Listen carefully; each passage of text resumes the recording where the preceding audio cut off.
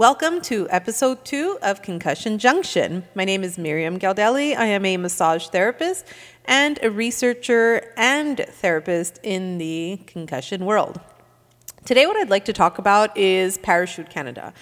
So, a Parachute Canada is a document that was published a couple of years ago.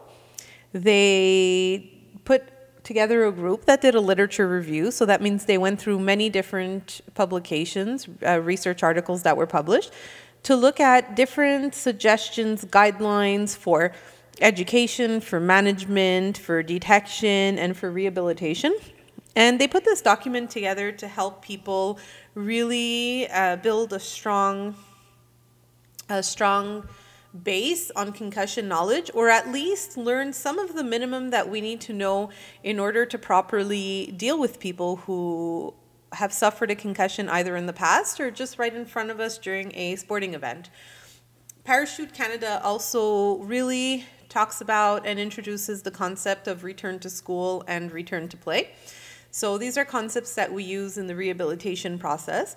This is a great document that I suggest if you have kids or if you play sports or if you're a coach, if you're associated to a school where there's gym class, or if you're a gym teacher, if you're somebody who deals regularly with people who might suffer from a concussion, or if you might suffer from a concussion, this is an interesting document for you to read because it does give you a lot of different resources and places that you can look at. So it looks a lot at the pre-season education, how to recognize a head injury, on-site medical assessment, concussion management, multidisciplinary concussion management, so rehabilitation and return to sport. So just to start off, here they really talk about concussion in general. So it is considered to be a mild traumatic brain injury. Those are different terms that can be used for concussion. And I just wanted to point out, because I do hear it very often where somebody comes into my office and says, oh, I had a small concussion, or in French they say un petit commotion cérébrale. So I just wanted to point out that there isn't really such thing anymore as a grade 1, a grade 2, or a small concussion or a severe concussion.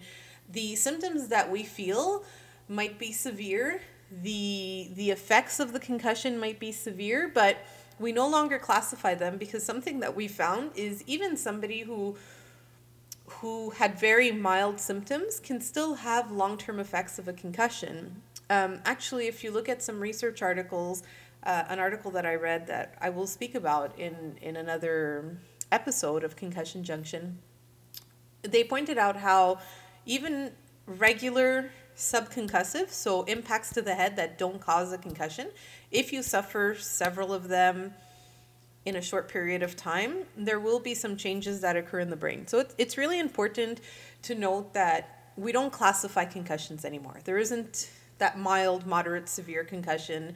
There isn't grade 1, grade 2, grade 3. It's really now just a concussion. One thing that we do classify differently, though, is a concussion versus post-concussion syndrome, or post-concussion symptoms. So post-concussion symptoms are symptoms that stay for more than a month after a concussion has been suffered. So a lot of symptoms will stay around for a couple of weeks, and then after those couple of weeks, the symptoms will go away. And this is an important concept because, as we're going to learn later on, in the past, a lot of doctors, a lot of teams, a lot of therapists who work with teams used to tell people, like, okay, take a couple of weeks off, and when you come back, you'll be brand new. The thing is, not all symptoms go away within 2 weeks, and a lot of the research has also shown that rehabilitation is what makes symptoms go better. So being inactive and just being sedentary actually will not help the symptoms go away and rehabilitate. It could actually make things worse when you do go back to your full activities. It happens often where people go back to their full activities and then boom, all of a sudden they're hit with all of these symptoms, all of these effects that they hadn't felt because they were basically lying in bed for 2 weeks. And let's face it, everybody has a life, everybody has school or kids or work or sports teams, and not everybody can really just sit at home for 2 weeks and do nothing. It's not something that's feasible for many. So we really look at concussions management through symptoms and through the effects that the concussion had on the brain. And something that's important to talk about, really, and this is part of the education, is previously it was thought that in order for there to be a concussion, there has to be a very severe impact to the head. This is actually false. First of all, an impact to the head, in some people, even if they've suffered many concussions, just a light tap sometimes can trigger symptoms. And some people can get hit very hard and have the same effects as somebody who was hit lightly. It's important to note that it's not the impact on the outside of the head that counts. It's the impact that the brain will have against the walls of the skull inside that will affect concussion, that will affect symptoms or cause a concussion. So somebody can get hit in their thoracic spine. Somebody can fall on their bum and it can cause a jostling in the brain. The person can suffer a whiplash where they might not get hit in the head, but there's enough force and movement in the head to cause a concussion. And this is so important. So many people think that in order for there to be a concussion, the person has to lose consciousness. This is actually false. You can get hit, you can fall, you can suffer a concussion and remain conscious the whole time. So this is not what you should use as a guideline for, has this person suffered a concussion? And this is something that I really wanted to point out because it's so important. I get asked so many times, well, how long does this person have to be unconscious in order for there to be a concussion that occurs? How unconscious does the person have to be? Like, do they have to be mildly conscious, not conscious at all? For sure, somebody who loses consciousness, this is considered one of the red flags.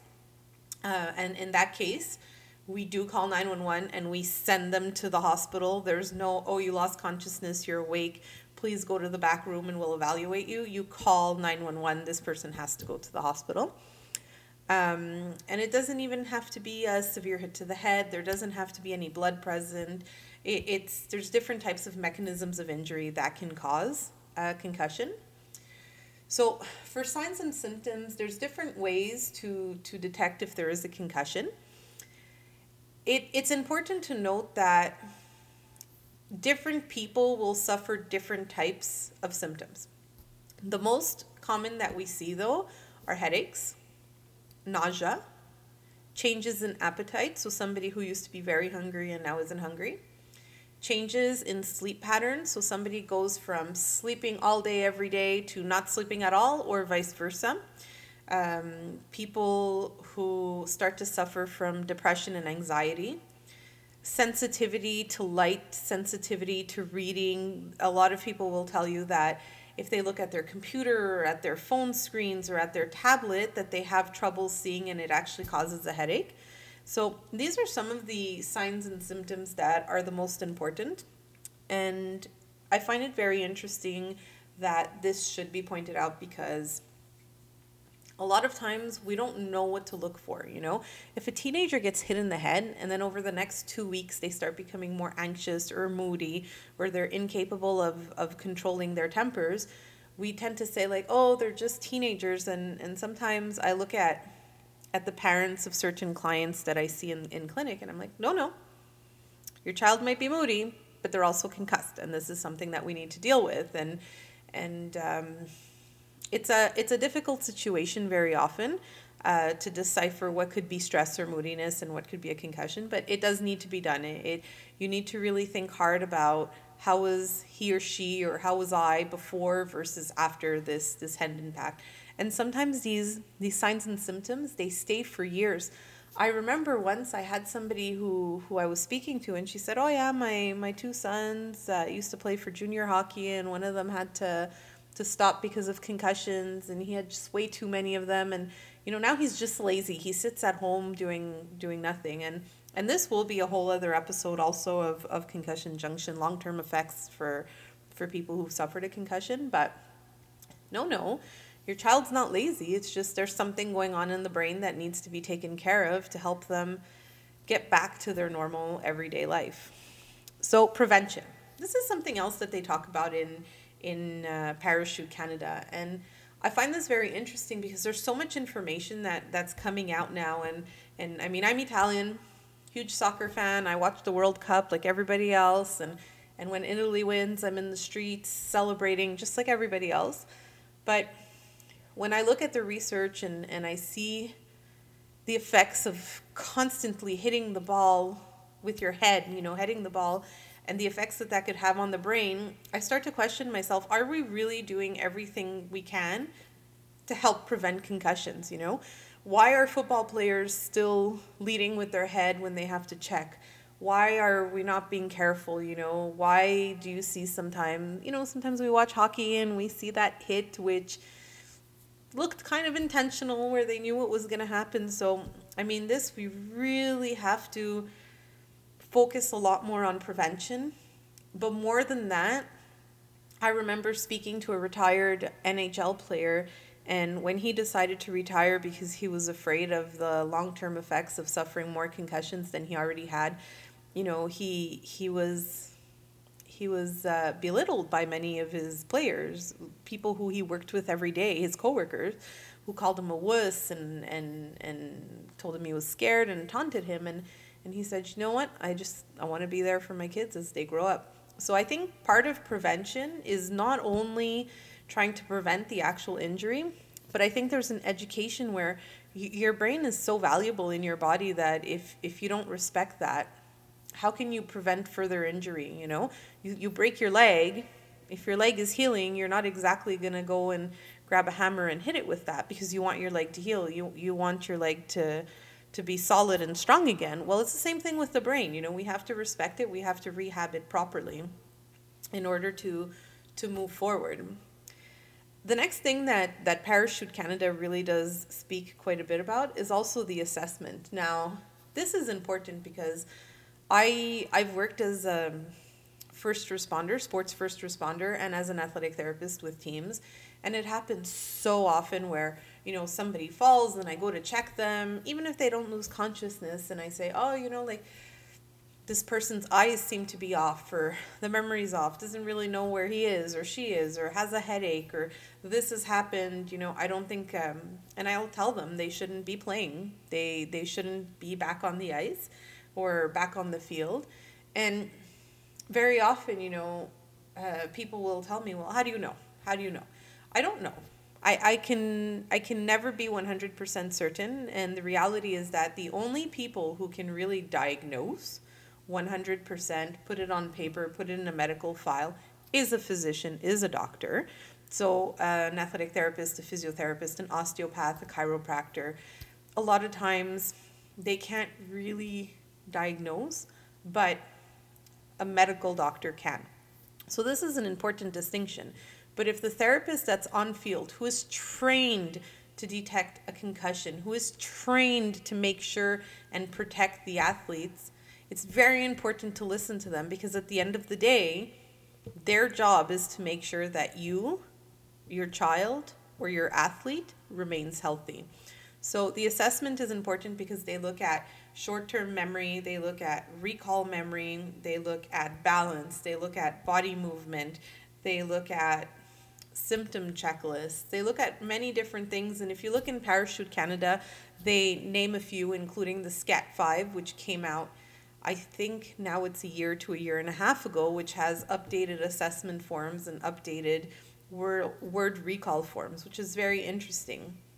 And then finally, there's medical clearance. Medical clearance is where yourself or whoever has suffered a concussion is told you can go back to full sports, you can go back to full school, you can go back to your full life, And that's super important, because if somebody is not there to really clear you, you may be going back too soon. There really is a process to preparing somebody to go back to their sport or to their normal day-to-day activities. So we discussed some of the general things, but I'm going to talk about some red flags, okay? I mentioned before that one of the most common symptoms is nausea, but one red flag that you should really be looking for is vomiting. If there is severe vomiting that is occurring, if this person's vomiting is not going under control, whether it be directly at the site of the concussion when it happens, or it be a week or two later as the person is rehabbing, this is not normal. This is an indication that there is something wrong and that person needs more help than the help that they're getting. So this is definitely a red flag that you need to look for. If the person is suffering from severe convulsions, this is also something else where you should really seek medical attention, because convulsions, it's not something that's normal, and it also means that there's a miscommunication between the brain and the muscle activity. If there's worsening headaches, so normally, unless the person is being stimulated, in the sense that if they're starting a return to work program and we've gone from 15 minutes of computer work to an hour, the headache should not be getting worse. It should be getting better as time goes by. So if the headache is constantly getting worse, it's important to go see a physician. And also with very severe neck pain. So with a lot of concussions, there is a whiplash effect that also happens at the same time. This is an important thing that needs to be noted. So very often when you're getting rehabilitated for your concussion, somebody should also be looking at your neck to make sure that there's full range of motion and the muscles are healthy. Because some pain, some of the headache pain and some of the other symptoms can be coming from severe neck pain from a whiplash. But if neck pain is not getting better and it's causing numbness in other places, then it's very important to see a doctor in this case. Another thing that I've seen with some clients that has happened is people who lose complete ability to speak or lose the complete ability to use their muscles. And yes, this does happen. And no, these two particular people that I have in mind were not athletes. They were day-to-day people who suffered severe car accidents. So in these cases, if that is happening to you, it is not normal. You really need to go see a physician. They need to do various tests. Some of them that they might choose to do is a CT scan or an MRI. Something that's not used very often but has been found useful for concussions is a functional MRI. So that means looking for what parts of the brain will light up during different activities or different types of stimuli. So these are some of the tests that should be done by a physician. And it's important. This is something that's not really mentioned in Parachute Canada guidelines, but it's something that I do tell many of my clients. If you feel that there is something wrong with you or something wrong with your child, you know them better than a doctor knows them or yourself, okay? It is important to be your own advocate. It is important to be your own lawyer, I guess you can say, and seek another opinion, seek another doctor. If you feel like there's really something wrong and you're not being helped in the way that you should be helped, seek somebody else. I have so many people that come to my office, and this is with even some of the other work that I do, not just with the concussion things, and I will sit with them and I will do a consult and I will tell them, I think you should ask your doctor to do this, this, and this. Or maybe go and see this doctor who is used to these types of cases.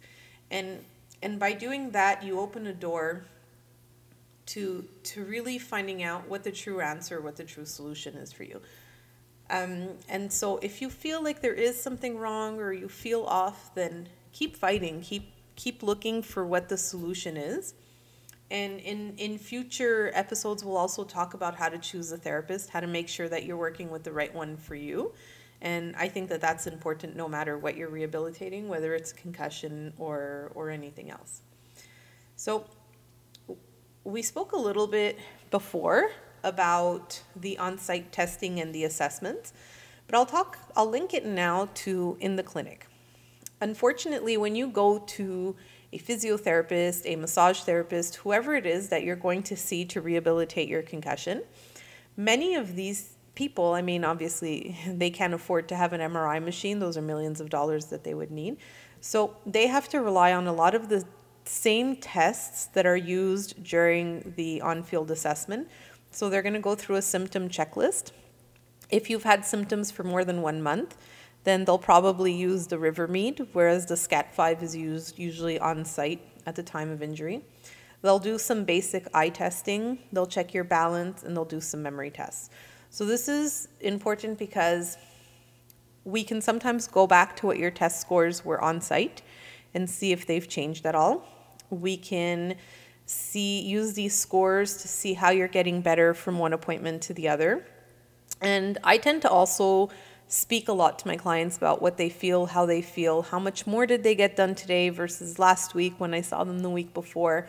I ask questions about how's your sleep? How many hours do you sleep? Are you understanding what your teachers are saying? Are you okay with the workload at work? So these are a lot of things that I discuss with my clients. And so this is important that when you're on site with practitioners or you're in an office, these are some of the different tools that they're using to assess your concussion. If you're going in for concussion rehabilitation and there's no organized assessment being done on you, I would question them what they're using to assess how your concussion is improving. So this is just something that's important to note because it is listed in Parachute Canada, and it is something that I've seen also, unfortunately, in my practice, some people who don't regularly evaluate the concussion that they're rehabilitating. So when you're looking at the management of a concussion, when you're on site, like I mentioned earlier, if there's any suspicion of a concussion, it is very important that that person does not return to sport right away. When we say that rehabilitation should be active, we're looking at walking instead of playing football or hockey or soccer or water polo or anything like that. So it has to be a very gradual return to your day-to-day activities. A lot of people who've suffered a concussion, the first thing that they want to do, the brain wants to protect themselves. So they're in the flight part of the fight or flight. So they just want to close themselves off and seclude themselves and not be part of the world. So we have to bring them back slowly to their day-to-day activities. And only by doing that can you really start to rehabilitate somebody. We do a very gradual return to sport. Like I said, your first step will be walking 10 minutes or 15 minutes. I've had athletes who can run marathons, but right after their concussion, they're just walking for 10 to 15 minutes. We have a gradual return to school, and only after all those other things have been done do we have a gradual return to sport. So what does all of this mean? Well, if you go into an office and you start your rehabilitation process, the person will assess your symptoms and try to understand what's going on. So if you've had a concussion, snowboarding, for instance, I'll use this example since it has been snowing the past few days. Well, we start to ask you questions. How long ago was the concussion? What activities do you feel that you can do? And we try to get an understanding of how you feel. Why? Because when we're rehabilitating somebody, we need to make sure that we're not bringing symptoms on. So if being on the computer for 20 minutes causes your symptoms to get worse, then we'll tell you to be on your computer for only 15 minutes. If walking 20 minutes causes your symptoms to get worse, well, you're starting your walk at 15 minutes. If reading bothers your eyes or watching TV bothers your eyes, then we'll suggest to you that you either look away from the TV or you listen to the radio. So these are different things that we start to do. Once we've assessed how bad the symptoms are and what's going on, then we can start the rehabilitation. Most therapists can give basic eye exercises. I strongly urge you that if your eyes are very affected by your concussion, to go and see a behavioral optometrist. So this is an actual profession that is out there. Most of the times they treat people who have learning disabilities such as what we used to know as dyslexia, but now has changed names. So these people can really help to look at the patterns of the eyes, how the eyes are moving, and give a lot of the appropriate exercises for that rehabilitation. But if the effect on the eyes is very minor, most therapists who deal with concussions should be giving you eye exercises. I would say in all of the concussion cases that I've seen so far, 99% have needed some amount of eye exercises, and that's very important. So then you start to get the right exercises that are for you. You get an exercise prescription that is for you. You get a return to learning that is specific for you. And so this is super important because if you, especially now, most of our jobs deal with computers and most schools have the kids on computers all day long. So it could be that you need to communicate with your child's school or with your boss and say, I need time off, or he or she needs time off. We have a gradual return for students also, just like we do for adults when it's returning to work. Well, they're going to start off with half a day of school. And once half a day of school is easy, then we're going to try 2 half days. Then once 2 half days are easy, we'll try 3 half days. And once 3 half days don't cause symptoms, we'll go to 4 and then to 5. Once we're at 5, in the middle of the week, we'll put a full day. Then we'll put it at the beginning of the week and the middle of the week, a full day. Then we'll do beginning, middle, and end of week to have a full day. We don't want to bombard the person. We want to make sure that we go back very gradually. And I know, especially depending on the grade that the child is in, as a parent, you might start to feel, oh no, they have exams to do. What are we going to do? How are we going to manage this? Well, this is really where you need to ask yourself, what's more important now versus later? If you don't rehabilitate the concussion properly, it could affect them for years to come.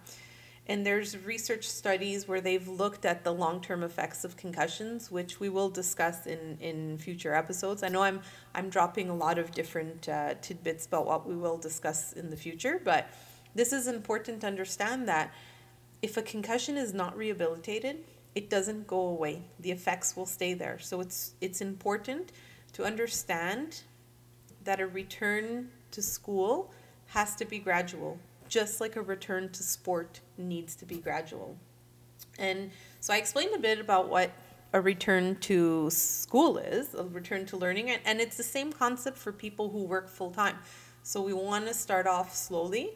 For those of you who don't have vacation days or sick days or insurance that can cover some of this, you might have to be a little bit more creative in how you get back. You'll have to be open with your boss and really find the recipe that is right for you. But it's important to do this process properly. So now I'm going to talk about return to play. So this is return to sport. And I find this very important to note because very often you'll have athletes who will say, I have to go back. There's going to be a scout and there's going to be this and there's going to be that. And I get it. But this needs to be done properly. So we start off, like I said, with minor walking or minor cycling. That's really symptom limiting. We don't want to exacerbate the symptoms. And then we start going back into light aerobic, maybe cycling at a faster pace, running instead of walking. And then we start to get into sport-specific training and weight training. So things that will strengthen the person for their sport. The next step is doing non-contact drills. So what does that mean is, let's say they play hockey or basketball, they can start getting back into the practice as long as there is no contact in the drills and the exercises that they are doing. After that, they can then go to full contact.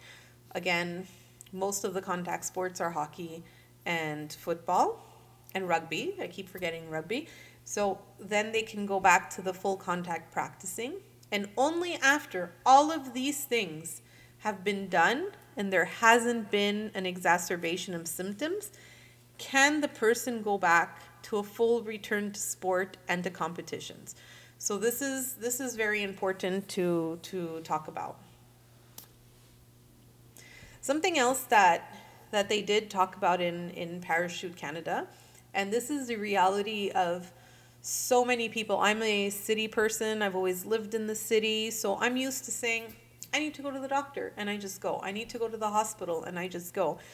But there's some more rural areas, there's parts of the world where there isn't a doctor that can necessarily be accessed, or maybe isn't a doctor that's knowledgeable on concussions. So it's important to know, are there nurses you can contact, nurse practitioners you can contact? Do you have accessibility to a hospital, somewhere where you can go? Is there a possibility of being treated remotely?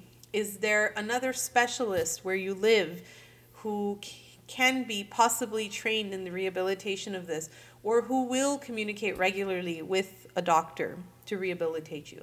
So this is something that is important for you to think of, because the reality is not everybody lives in a big city where we have constant access to physicians. But a nurse practitioner sometimes is knowledgeable enough to be able to do a lot of the basics that somebody who has suffered a concussion might need. And it is very important, though, is don't try to rush your rehabilitation process. Respect your body, respect your brain, respect what you need really to get better, so that you can get better properly. And to really listen to your doctor and to the therapists who are on the team or who are working with you, and as a coach or a parent, mostly coaches, ask your athletes the right question. In no circumstance is one game really worth the health of certain people. And I'm going to tell a story now that happened to me when I was a student athletic therapist, and we were reaching the final game for the hockey team I was working with, and these were CEGEP, so college students, and one of them broke her ribs, and so I did not give her clearance to play, because you shouldn't be playing hockey if you have broken ribs. And her coach said, if you have a doctor's note, you can play. And so she walked into a everyday clinic and didn't really tell the truth to the doctor, and just said, oh, I have bruised ribs and I need a note saying I can play. And the doctor just wrote her note. She went back, she played. And unfortunately, because she didn't allow herself to heal properly and she played, her ribs did not heal properly, and her hockey career was done. So her scholarship to university was also done and over with, because she could no longer play hockey. So as a coach, as a parent, really make sure that the physician that you're speaking to, or the note that you're getting, is really the right one for the concussion, that for any injury, actually, because the example I just gave had to do with broken ribs and not with a concussion. But this is very important, that you focus on getting the right type of clearance and the right type of rehabilitation in any situation, because you don't want to have something worse on your shoulders. And always keep in mind that about 30% of people who have suffered a concussion will have symptoms that stay past the 1 month mark. So that means that a lot of people will have rehabilitation needs that really do span past the 1 month, and they might not be fully back to school or work or the sport for that amount of time. And even if that amount of time is passing, the rehabilitation process still needs to be respected. So that's about all that I wanted to talk about today about Parachute Canada. I really appreciate you listening in, and feel free to message me with any questions that you might have, any topics you think that you might want covered in future Concussion Junction episodes. And so remember to take care of your brain. You only have one.